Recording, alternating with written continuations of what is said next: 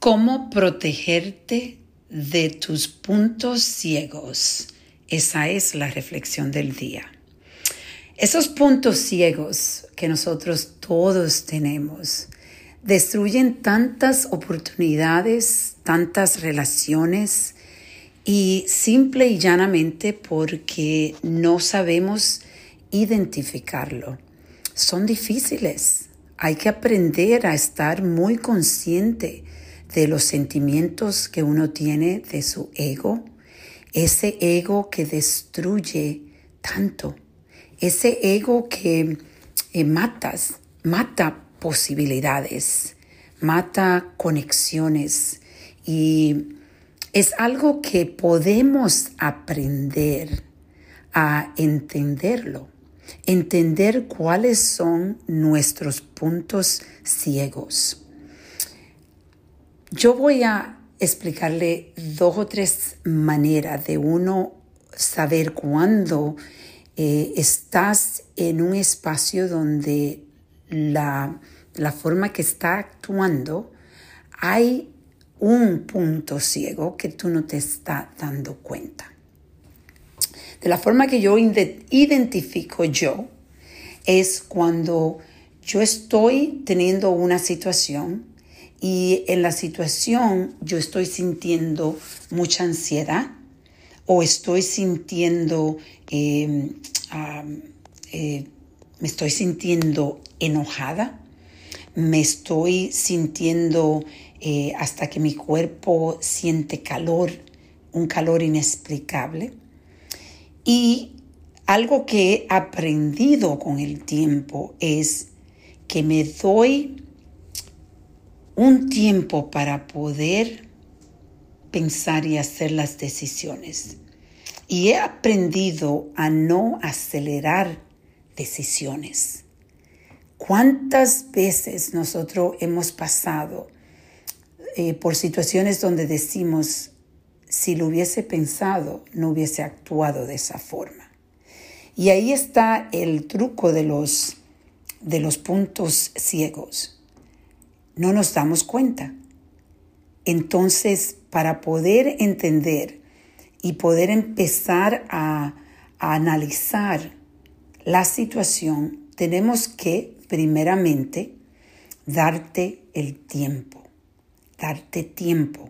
Cuando tú sientes ansiedad, cuando tú sientes ese calor en tu cuerpo, que tú sabes que algo anda mal, en ese momento no es el tiempo apropiado para hacer decisiones.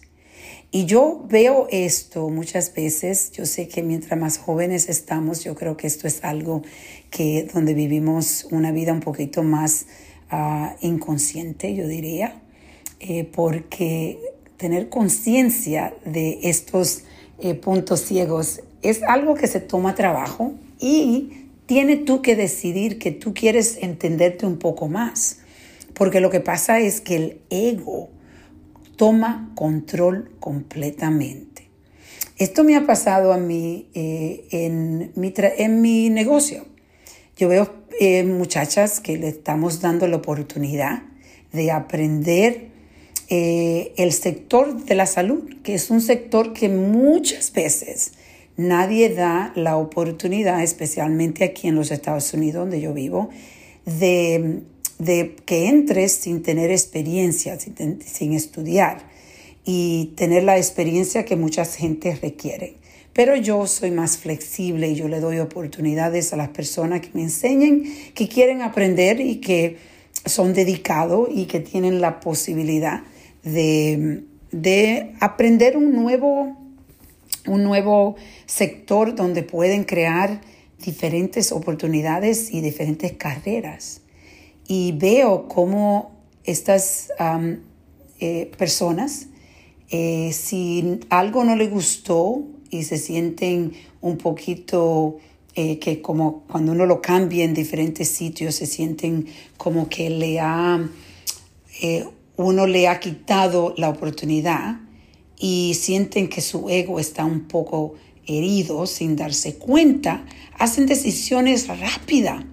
Y esto me ha pasado 2 o 3 veces donde yo digo, wow, completamente crearon una historia negativa y no se dieron cuenta de la oportunidad que existía, porque la oportunidad estaba. Y pierden la oportunidad porque no se están dando cuenta de los puntos ciegos que tienen.